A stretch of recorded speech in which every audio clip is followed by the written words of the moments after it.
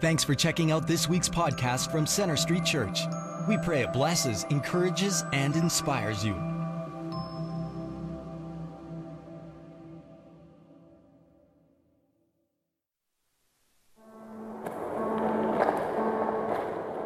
Temptation is all around us. It may come in varying forms, sometimes loud, sometimes in a whisper. It affects each of us in a unique way. Regardless, we all will face it. Temptation is not from God. Rather, it is from our own sinful desires. It is when we give in to those desires and embrace sin that we are traveling down a path which leads to death. So what must we do when we are faced with temptation? In James, it says that we should consider it a joy to face temptation. I never thought about it that way. To view temptation as a joy may seem unusual. However, by resisting temptation, you will be growing in patience, endurance, and into a deeper reliance on God. So when you face temptation, joyfully trust and lean upon the Lord. Well, I want to welcome all of you here at Central Campus, as well as those of you who are joining us online. I don't know about you, but I was just really moved by the worship today. God is so good. Amen? Amen. Amen. All right. Well, we're studying the book of James together, and so once again, I'm going to invite you to open your Bibles to the first chapter of this marvelous letter. And I want to remind you that James was the pastor of the church in Jerusalem, the half-brother of Jesus, and a church that was well over 10,000 people. Some believe somewhere between 10,000 to 100,000 people. Formerly Jews who had come to faith in Jesus Christ. In Acts chapter 8, we read that a great persecution broke out against the church in Jerusalem, and subsequently large numbers of them left their homes. They walked away from their livelihood, and they found refuge in other parts of Israel and beyond. And so James is writing a pastoral letter to people who were once part of his congregation. And he knew that they had suffered much. He knew that they had pretty much lost everything because of their faith in Jesus Christ, which may explain why he starts out his letter talking about two ways that our faith is tested. In verses 1 to 12, which we looked at last week, he writes that one way our faith is tested is through trials. And in the passage we're going to look at today, he indicates a second way that our faith is tested, and that is through temptations. And so I'm going to invite you to stand with me right now, and would you join me in reading this passage together?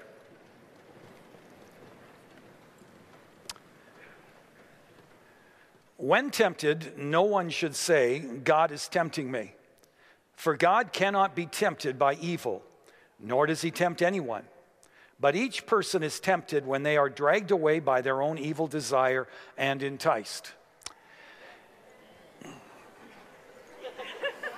Well, you weren't, so I guess it wasn't up there, right? So I thought, okay, you're not with me. And I made the big mistake. I took a look and I thought, oh, well, there it is. But where am I now? Okay. All right. So how about we start with then? All right. You got it, everybody? Here we go. Then. All right.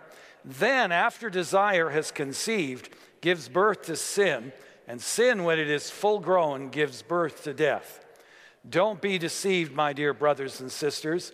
Every good and perfect gift is from above, coming down from the Father of the heavenly lights, who does not change like shifting shadows. He chose to give us birth through the word of truth, that we might be a kind of first fruits of all that he created. We thank you again, Lord, for your word, and we thank you for James and for inspiring him and anointing him to write these words. And Lord, we ask that you would now help us to really understand what James was getting at here.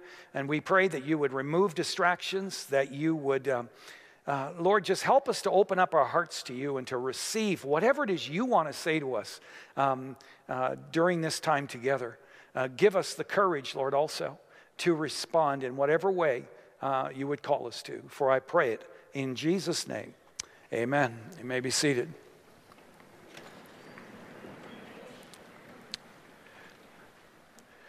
John Ortberg says, if you think about it, fish are not very bright. A rainbow trout never really reflects on where his life is headed or what career he should pursue. To a fish, life is see a fly, want to fly, eat a fly. That's about it. A fish is a collection of appetites. And so here we are fishing. And we think, hey, fish, swallow this lure. You think it will feed you, but it will not feed you. It's designed to hook you. And once you're hooked, you're as good as cooked. But fish never notice. Fish have been falling for this for years. You'd think that fish would wise up. You'd think when fish see their fish friends go for a lure and then suddenly fly off into space, never to return again, that they would go, whoa, I'm not doing that. But they don't. They never learn. Now, when it comes to temptation, it seems we humans never learn either. All the way down through history, a similar story keeps being told again and again. In ancient scrolls, in history books, even in modern newspapers and magazines. In Genesis chapter 4, we read about the life of Cain. Cain didn't start out his week saying, I'm going to murder my brother this week. That probably wasn't even on his radar. You see, he just had a little problem, and that was he was jealous of his brother. He was a little bit angry at his brother. Yeah, that was true. And the problem is he just kept justifying his anger and his jealousy until one day it exploded into raging hatred for Abel. And Cain did the unthinkable. He took his brother's life. In 2 Samuel chapter 11, we read that King David was at the height of his popularity and fame as the king of Israel, admired by people all around the then known world. And I'm sure he didn't get up one day and said, I think I'm going to ruin my life today. And yet when he was relaxing one evening, enjoying the beauty and the magnificence of God's creation from the balcony of his palace, his eye caught the form of an unusually beautiful woman. And his looking turned to lusting. His lusting to a fixation to have her. And in the end, he committed adultery with her. And as you read the story, you shake your head and you wonder, how could this happen to a wise man like King David? A man after God's own heart. I mean, what were you thinking, David? And yet I don't need to tell you that these are not unique, isolated events. For every story that is told in the Bible or recorded in history books, for every story that makes headlines in our day, there are thousands of similar stories being told that are every bit as devastating and painful. And whether it happens to a famous leader that we admire or just a friend that we know, we wonder, how did this happen? And why does it keep happening again and again? The heart of the issue, implies James, is a failure to take the temptation to sin seriously. And in the passage we just read together, he addresses this issue and gives us a strategy for overcoming temptation. The first step to overcoming temptation, which James identifies here in our scripture lesson, is this: expect to be tempted. Look at verse 13. Notice James doesn't write, if you are tempted. No, he writes, when you are tempted. Expect it. Don't be surprised by it. Temptation is a reality.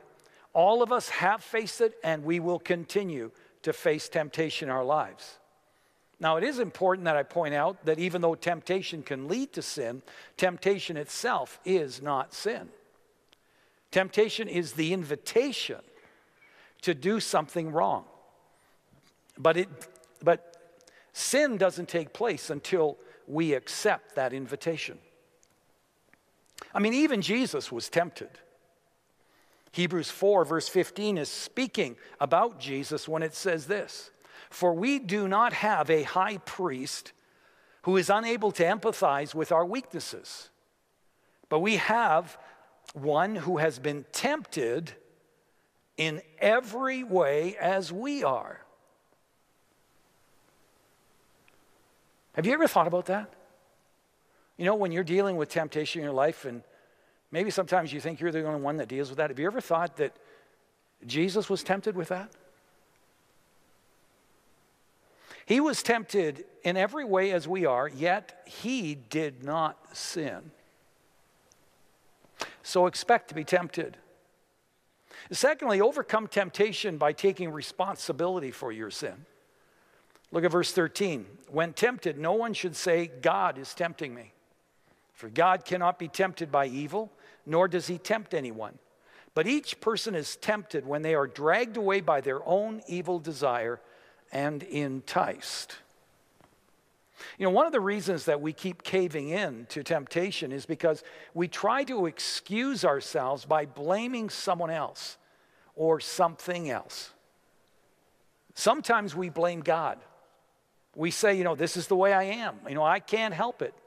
I have no control over this in my life. You know, it's my built-in weakness. And you see, what we're really doing is we're blaming God. We're sort of implying, well, this is the way you made me. And therefore, I'm not responsible for the sinful choices I'm making. You're to blame, God. But James makes it very clear here that God does not tempt us. He does not entice us to sin. His very nature is contrary to this. He is holy and he's righteous and pure. He can't violate his own nature. And therefore, he does not tempt anyone. Now you say, wait a minute, Pastor. In the Lord's Prayer, didn't Jesus teach us to ask God to not lead us into temptation? Well, yes, he did. But there's a big difference between leading someone in to be tempted as a test and actually tempting them directly to sin. In fact, in Matthew chapter 4, we read that God the Holy Spirit led Jesus into the wilderness to be tempted by the devil. And this really gets at the heart of the matter that we need to understand. You see, the Bible teaches that our God is a good and faithful God who loves us, who has our best interests at heart. His desire is to see us grow closer to him and to see our faith in him strengthened. It is never to entice us into sinning or into falling. However, there is someone whose motivation is to entice us or to tempt us into sinning, and it is the evil one. In John chapter 10, verse 10, Jesus said this about the devil. He actually referred to him as a thief. And he said, the thief comes only to steal, kill, and destroy. He comes to steal our hope, to kill our joy, and to destroy our very lives. That is Satan's agenda. Satan is the enemy of our souls, and he would destroy us if he could. He desperately wants to separate us from God, to convince us that God is not our Father, that he is not our friend, he's our enemy. And so when we pray, Father, lead us not into temptation, but deliver us from the evil one, what we're really praying is, Father, please, lead us away from the enemy of our souls. Make us sensitive to his devious ways, the traps, the temptations that he will place in our way to discourage and to defeat us. Keep us from sliding mindlessly toward evil today. Give us the strength, the power to overcome temptation in our lives. Whether the temptation comes from Satan and his demons, or whether it comes from our society, the world around us, or whether it comes from our sinful nature within. So again, God does not tempt anyone. Now, besides blaming God, some people try to justify their sin by blaming other people. We rationalize saying, if my boss just included me more in decision making, if he just paid me better, I wouldn't talk negatively about him and our company behind his back. We justify our gossip and our slander by blaming somebody else. Or if women just dressed more modestly, I wouldn't lust.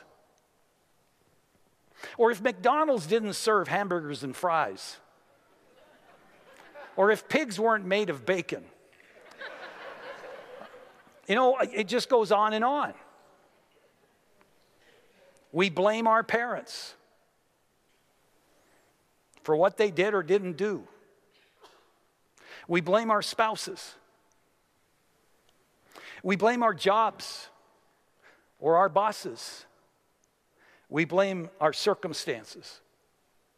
Now, let me be clear. Our family background, the events of our past, our present circumstances that we're in, maybe relationships that we're in and so forth, they can impact us greatly. I run into people all the time, who essentially tell me, there's this tape that just keeps playing. From when I was growing up, things that were said.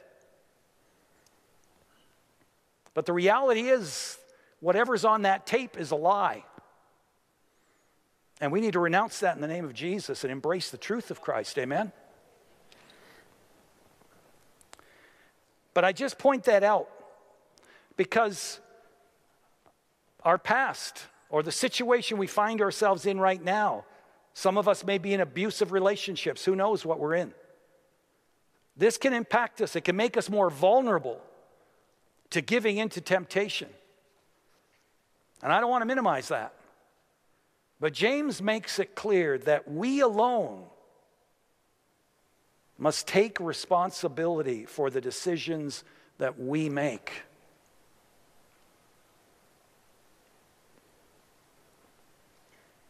Look at verse 14. But each person is tempted when they are dragged away by what? Their own evil desire. Some people blame God, others blame other people. Some like to blame the devil. Well, no question, as I said a moment ago, the devil's our enemy. He is evil, he's sinister, he's sneaky. But don't give him too much credit, folks. He is not all-powerful. He's not all-knowing. He's not everywhere present. If you are in Christ, then you not only have the authority, but in Jesus, you have the power to say no to sin and to the devil. If we sin, it is because we choose to give in to temptation. Satan does not make us do it. And so James says, whenever a dark desire erupts in your life, whether it's lust, whether it's anger, whether it's revenge, whether it's slanderous gossip, you can know it is not coming from God. And if it's not coming from God, it is not good. It is not good. And if you choose to nurse it, to justify it, to coddle it, to let it grow and to gain steam in your life, and it leads you to sin, don't blame God, don't blame other people, or even the devil. See it for what it is. It's a decision that you made.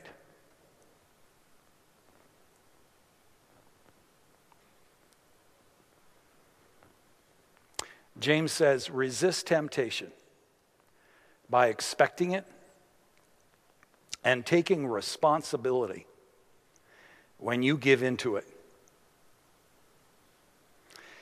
Thirdly, overcome temptation by understanding how temptation leads to sin. Look at verse 14 again. But each person is tempted when they are dragged away by their own evil desire and enticed. Then after desire has conceived, it gives birth to sin. And sin, when it is full grown, gives birth to death. James spells out the temptation process that leads to sin this way. To begin with, temptation begins with an evil desire. That's what James calls it, an evil desire. You see, we all have natural desires that are actually given to us by God. I mean, the need to eat, to drink, to sleep. I mean, if we never ate, if we never drank water, if we never slept, we would die. It's when we satisfy these desires and other desires in ways that are outside of God's will that these desires become evil desires. Warren Wiersbe says, temptation is an opportunity to accomplish a good thing in a bad way, outside of the will of God. Look at verse 14 again. Notice it says, each person is tempted when they are dragged away by their own evil desire. It doesn't say evil desires, plural. No, it's singular, evil desire. Brian Clark says this is referring to the one ultimate desire which makes us most vulnerable to temptation. A desire that finds its origin all the way back in the book of Genesis. Clark says when Adam and Eve were in the garden, they lived in paradise. Their relationship with God and with each other was perfect. Their environment was perfect. So how do you tempt someone who has it all? Well, you make them think that there's more, that they're missing out on something. You make them think that God isn't as good and as benevolent as they think he is, that he's deceiving them, that they won't die if they disobey him, that they will actually be like God. They'll know the difference between good and evil, and they'll experience so much more than they are right now if they would just chart their own course and stop blindly following God, which of course is what they did. Genesis 3. Now here's the point. Before Adam and Eve rebelled against God, they had one ultimate desire, and that was to love and live for God. After the fall, after they turned their back on God, their desire changed. And guys, I want you to get this. Their desire changed. After the fall, their desire and the desire of everyone since then has been to be our own God. Not to surrender and submit to God and to worship God, but now to be our own God.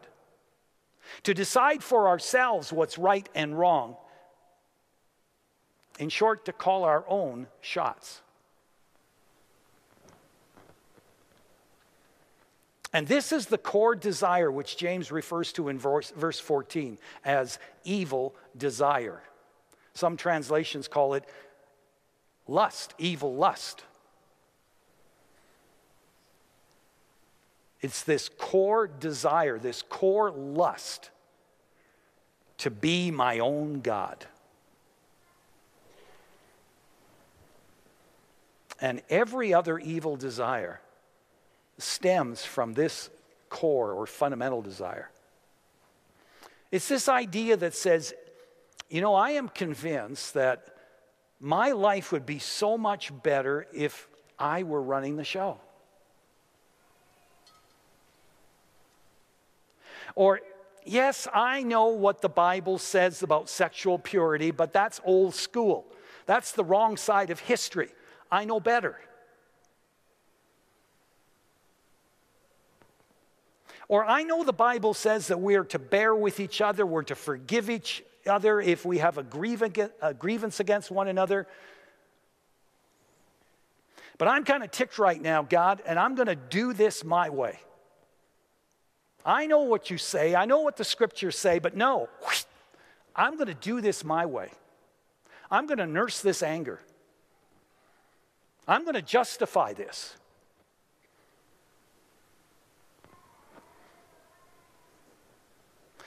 That's where temptation begins, with an evil desire. The second phase of temptation is deception.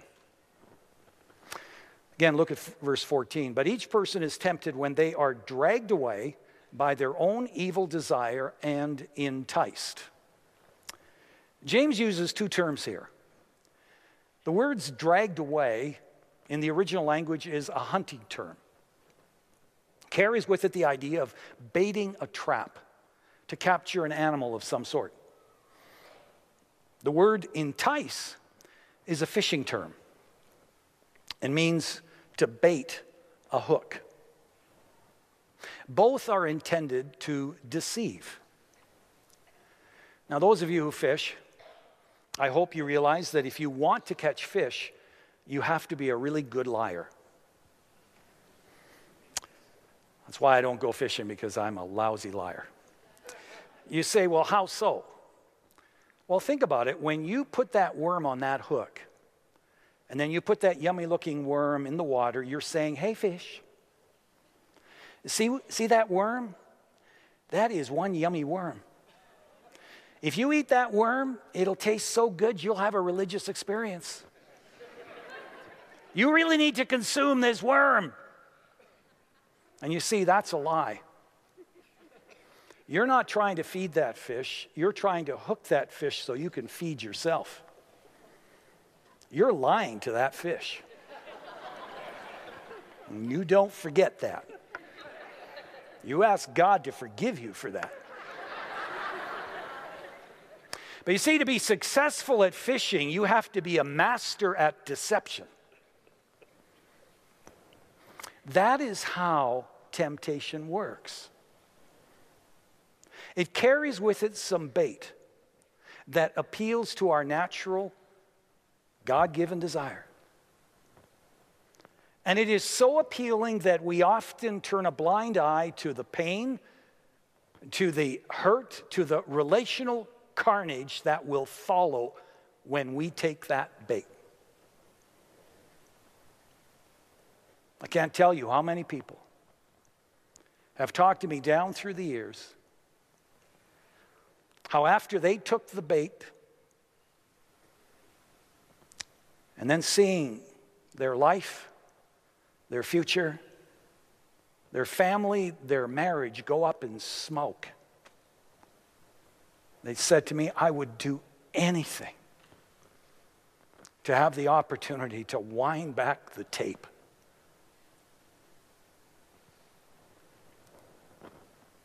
Phase one, evil desire. Phase two, deception. The third phase of temptation is disobedience.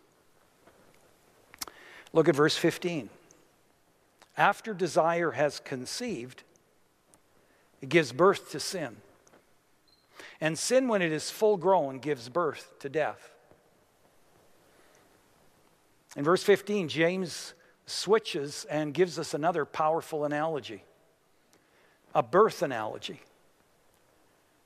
When evil desire is conceived in my mind, it is at this point that temptation needs to be dealt with. It requires a disciplined mind. It requires a strong will. In the words of Paul in 2 Corinthians chapter 10, verse 5, it involves taking every thought captive, taking those evil thoughts captive out of obedience to Christ. But if I don't say no to temptation at that point, then it stays in the womb of my mind. And if I continue to entertain it and feed it and nurture it and rationalize it and justify it, it will grow until it's ready to be delivered. And if I decide to give in to that temptation, my disobedience will give birth, says James, to sin. And James goes on to say, make no mistake, that sin gives birth to death.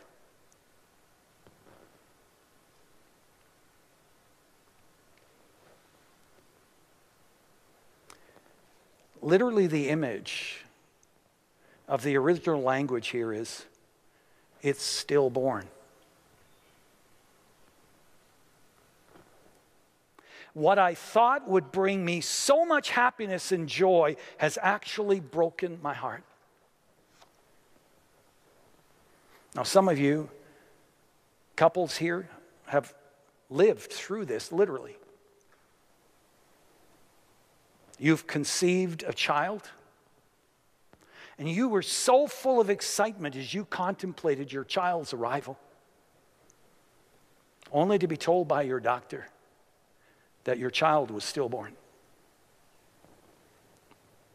And what was to be the most joyous moment turned into absolute devastation. And my heart goes out to you just talking about it. But you see, this is the graphic imagery that James uses to get our attention. Why in verse 16 he's pleading with us, saying, don't be deceived. There is a cost that comes with sin. See it for what it is. Sin may seem appealing for a while, but it ends in death. It never delivers what it promises. Which leads us to a fourth and final way to overcome temptation, and that is to keep your trust in the Lord. Look at verse 16. Don't be deceived, my dear brothers and sisters. Every good and perfect gift is from above, coming down from the Father of the heavenly lights, who does not change like shifting shadows. He chose to give us birth through the word of truth, that we might be a kind of first fruits of all he created. And James is saying here that unlike our enemy Satan, God's agenda for your life and mine is to pour good gifts, good things into our lives. Starting with spiritual rebirth, the washing away of our sins and our regrets. Isn't that awesome? You know, we hear this often, we just take it for granted. But it is so absolutely amazing. The washing away of our sins, adopting us into his eternal family. And then the continual flow of good gifts and blessings and his direction and purpose and meaning and opportunities to grow in our faith. Not to mention the gift of spending forever with him in heaven. Could spend the rest of the evening just going through the scriptures and pointing out things like he is with us, he will never leave us or forsake us, sticks closer than a brother. And folks, all of these truths, we can take to the bank. He doesn't deceive us or trick us the way the enemy does. He isn't one way one day and then another way a day later. No, he is consistent. He is the Father of heavenly lights. He's not only the creator of life, he's the source of light itself. He is light. And what that means is that there are no shadows with God. There's not some part of his character that's lurking behind the scenes that's going to jump out one day and completely change our view of who God is. No, What God has revealed about himself in the scriptures is totally consistent with who he is. And that means we can totally trust him.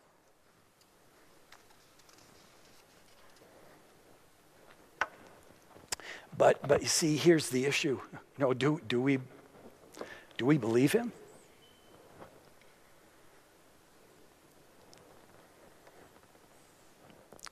I mean, how you answer that question will make all the difference in how you're going to respond to the trials that come your way, and even how you deal with the temptations in your life.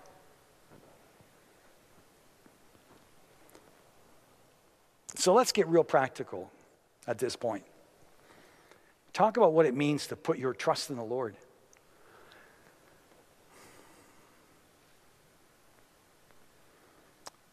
To overcome temptation by putting your trust in the Lord. First of all, putting your trust in the Lord means to trust in God's word. Look at verse 18. It says, he chose to give us birth through the word of truth. The word of truth refers to Christ, the living word. It also refers to the written word, the Bible. James says, whereas sin gives birth to death, to darkness, to frustration, confusion, the lack of meaning, lack of satisfaction in life, and all of that wonderful stuff, God births light. He births peace, meaning, and true satisfaction in us through the word of truth. You see, the common thread to living in victory during trials and to living in victory over temptation is the word of truth. If you're going to endure trials and persevere, you have to believe that God tells the truth. That he is a good God. That he is faithful. That he has your best interests at heart in all things, whether you see it or feel it right now or not.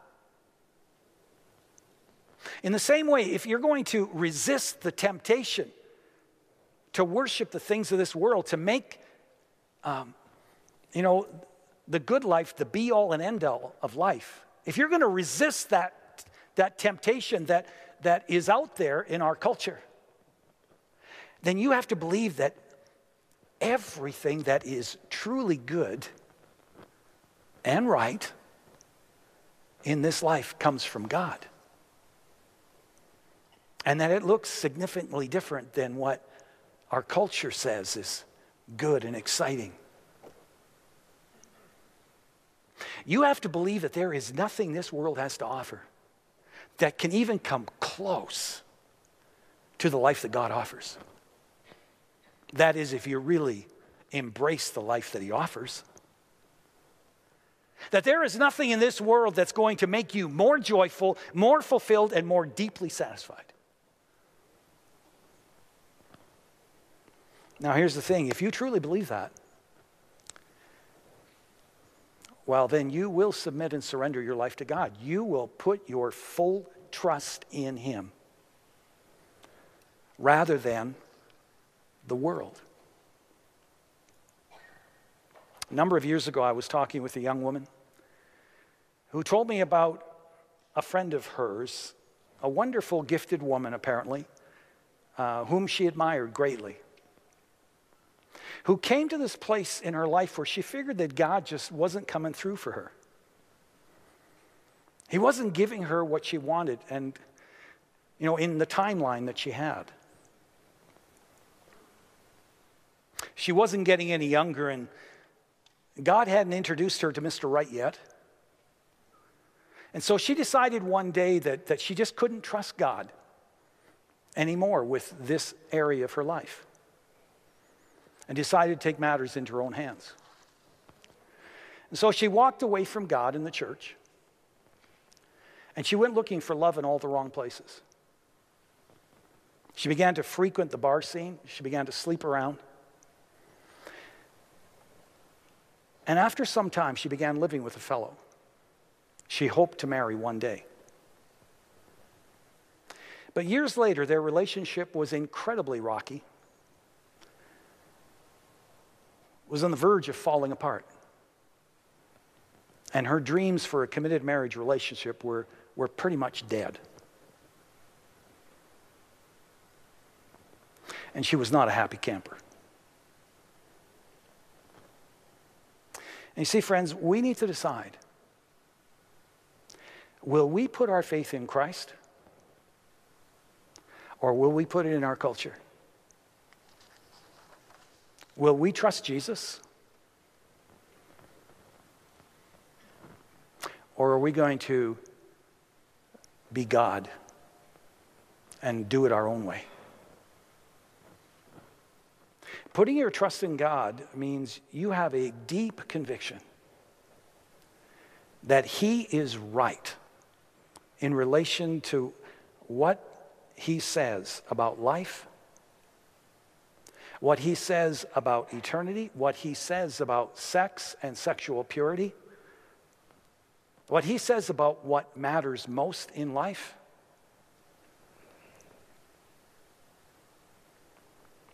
And you are committed to following His ways.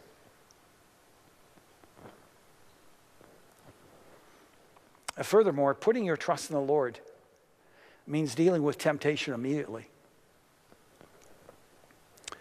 1 Corinthians 6:18 calls us to flee immorality, to run the other way, the way Joseph did in the Old Testament. You might remember the story.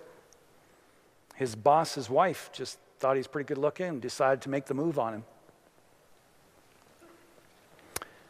And he didn't sit down and have tea with her. He didn't sit down and say, well, let's talk about this or whatever. No, he turned and he ran. So often when I talk to teenagers, when I talk to young adults, and we get talking about relationships and dating and all that kind of stuff, the question they inevitably ask is, how close can you get in a relationship before it's a sin?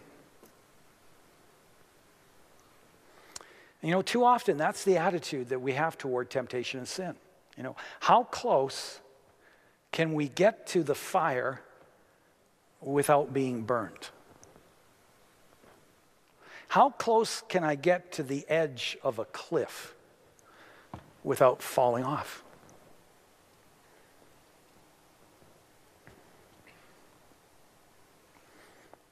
Have you ever wondered how God feels about that?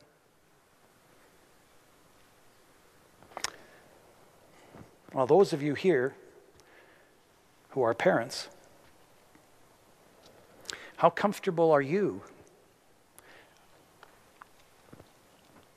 about the idea of your son or daughter standing this close to a cliff that drops 500 feet? One of my sons did that in Israel. I mean, he didn't mean to. He wasn't trying to tempt me or anything. He was just oblivious. I just saw him standing incredibly close to the edge of a cliff. And instinctually as a father, I said, back away from that, man. A gust of wind, anything, and you're done. That's how your Heavenly Father feels about you. When you have this mindset, how close can I dabble with stuff without literally falling off?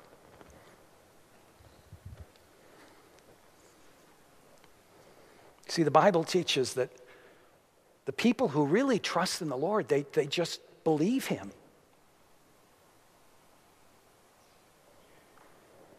They believe that He has their best interest at heart.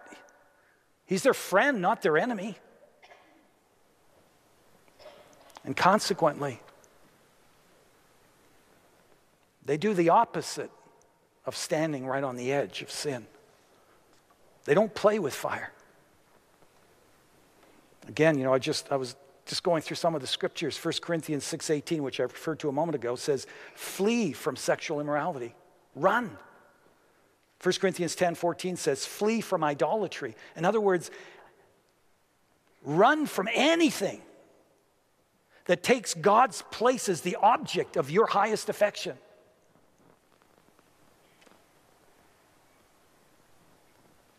Run from any counterfeit God.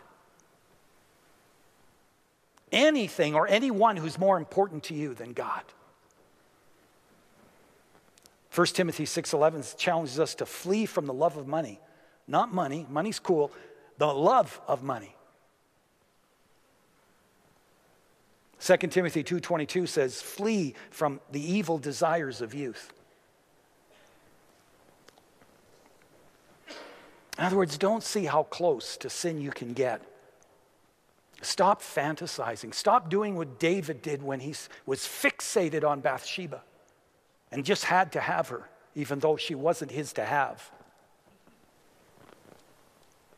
Stop the rationalizing, the justifying, the coddling, the nursing your desire to have something that you can't have, or the desire to get even with someone. Turn around and run. Get up and change the channel. Walk away. Get out of there. You see, what James is saying is, you can do something about this. You are not helpless. Yes, God is strong and He's all-powerful, and He will strengthen you and He will help you when you call out to Him. But James is saying here, when it comes to temptation, you are not a victim. You have the right. You have the authority in the name of Jesus. You have the power in Jesus' name to say no.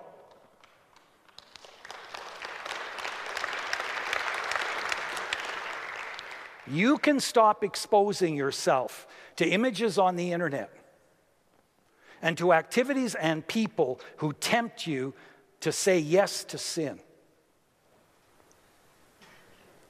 So deal with sin.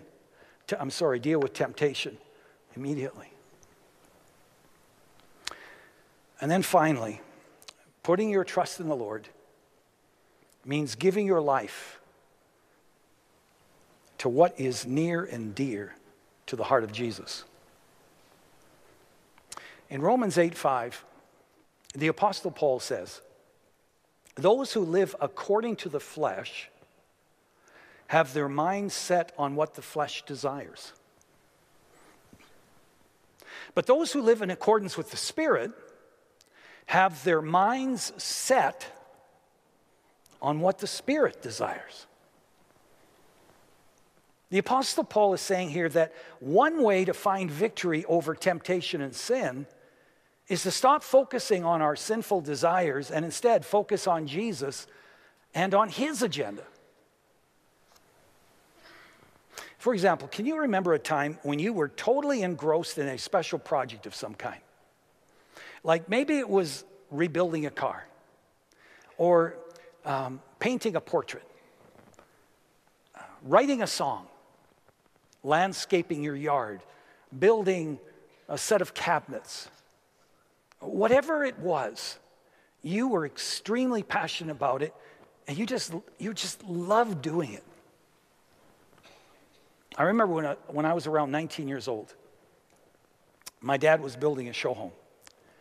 And as kind of a final test of all that he had taught me, he allowed me to do all the woodwork in that house, from the framing right through to building the kitchen cabinets. And I was so excited and engaged in that project. I literally would forget to eat. On a regular basis, I'd just find myself, oh man, I didn't eat lunch today. I would lose track of time. I'd forget to go home when I was supposed to go home. All of a sudden it starts getting dark outside. Ooh, I think I better go home. I would go to sleep at night with that project on my mind. I'd get up in the morning with that project on my mind. Can you remember being engrossed in a project like that? Well, if you can, let me ask you, while you were in the middle of that project, to what extent was temptation and falling into sin a problem for you? Some of you love sports. When you're in the middle of playing a game of basketball or a game of hockey, do you find yourself struggling with sexual temptation? Folks, when I play hockey, about the only thing I struggle with is for more oxygen. But make no mistake, I'm tempted like everyone else. But you know what I've discovered? I am most vulnerable to temptation when I'm sitting around vegetating, doing activities that feed my sinful nature, that entice my sinful nature, or doing mindless activities like watching grass grow or worms yawn, On the other hand, I'm least vulnerable to temptation when I'm intentionally spending time with my Lord, or when I'm about doing my Heavenly Father's business, or when I'm just having fun with friends and family, or serving alongside other people in things that really matter. Paul says this in Galatians 5:13. You, my brothers and sisters, were called to be free. But do not use your freedom to indulge the flesh. Rather, serve one another humbly in love. In other words, what he's saying is you have a choice. You can devote your time to serving yourself, indulging all of your sinful nature, chasing after pleasure or power or position or whatever it is you're after. Or you can make an investment with your life by loving and cultivating your friendship with Jesus, investing quality time in your family, building meaningful friendships, and together with those small group of friends, giving your life away in love and service to God and to others. The tragedy of your life and mine is not that we have this tendency or this bent towards selfishness and sin. The tragedy is that instead of putting our trust wholly in Jesus and loving and living all out for him and believing that true satisfaction comes through him and his way, we get sidetracked by passionately pursuing and serving gods who will greatly disappoint us one day. Make no mistake, the more you stay focused on Jesus, the more you trust him and draw near to him and live for him and get on to his agenda for your life, the more the things of this world will grow strangely dim. Bob George says, the human soul is like a wonderfully built grand piano, a magnificent instrument. However, the quality of the music that comes from it is totally dependent upon who's at the keyboard. If a master concert pianist is at the keys, you will be carried away by the rapture of the beautiful music. But let a gorilla have a shot at that piano, and the result will not only be chaotic music, but actual damage to the instrument. And you see, folks, that is your daily choice, and that is my daily choice. Will you present yourself to Jesus Christ each and every day, the master pianist who will produce the beautiful music of his life through you?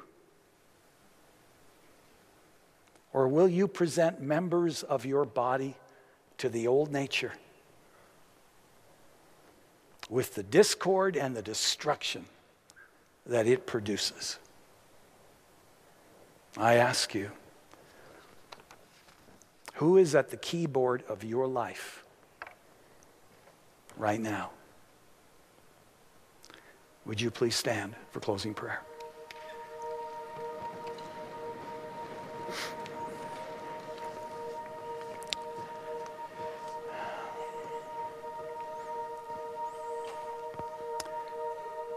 I just want to remind you again, before we go to those two questions that we ask at this point,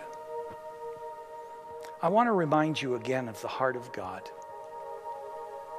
I want to take you to his heart. Because sometimes messages like this can be pretty heavy. We can feel like we're just not measuring up to God. And so I want to take you to his heart again. If you've put your faith in him, he is no longer your judge. Do you realize that?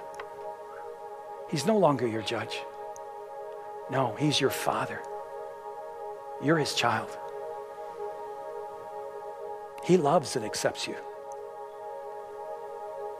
There is nothing that you can do that will make him love you any more or any less than he does right now. Nothing. Nothing will ever change your position in him.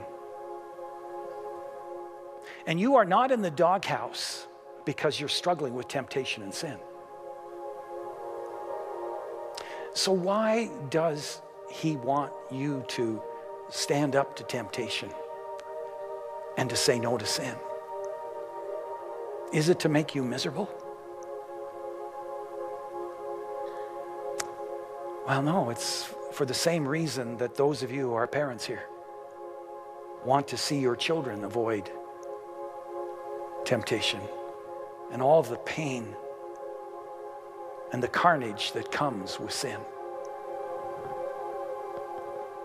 I mean, wouldn't you be devastated as a parent if your child was doing destructive things to herself? Drinking alcohol to excess, shooting up drugs, if she wasn't eating, wasn't learning, wasn't growing, wasn't reaching her potential, was refusing to communicate with you, making one bad decision after another, wouldn't that just rip your heart out?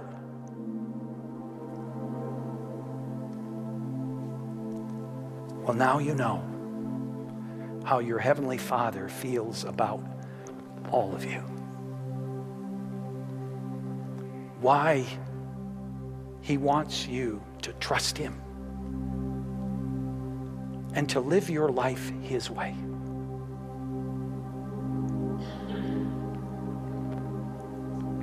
Again, Jesus said, I have come that you may have life and have it abundantly. That is what he wants for you. That is his heart for you.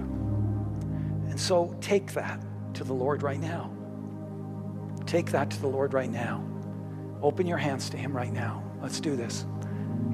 And here are the two questions. Lord, what are you saying to me through this service? What are you saying to me? And then, Lord, what is it you want me to do about it? What's even one step you want me to take today? Just take a moment right now to reflect on that, and then be sure to reflect on it in the weeks to come. Every service, there have been people who have just spontaneously made their way to the altar, and I just want to invite you to do that. There's just some things you might want to talk to God about. You might want to confess to God. You might want to just commit to God. Just come, silently make your way down here while we wait for the next few moments. This is your time with God. Come just as you are.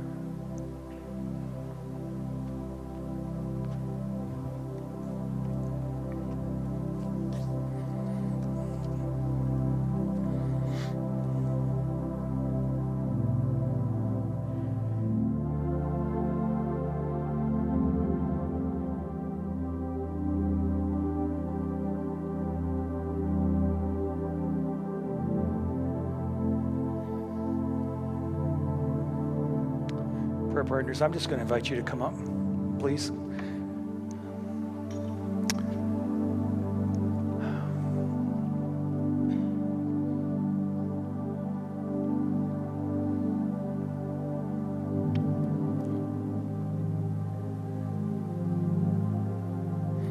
now may the Lord bless you and keep you. May the Lord make his face to shine upon you and to be gracious to you. The Lord lift up his countenance upon you and give you his precious peace. In the name of God the Father, the Son, and the Holy Spirit. Amen. Thanks for listening. We hope this message has impacted you. We'd like to challenge you to take it one step further and get connected. For any questions or prayer, please visit our website at cschurch.ca. You can also like us on Facebook or follow us on Twitter.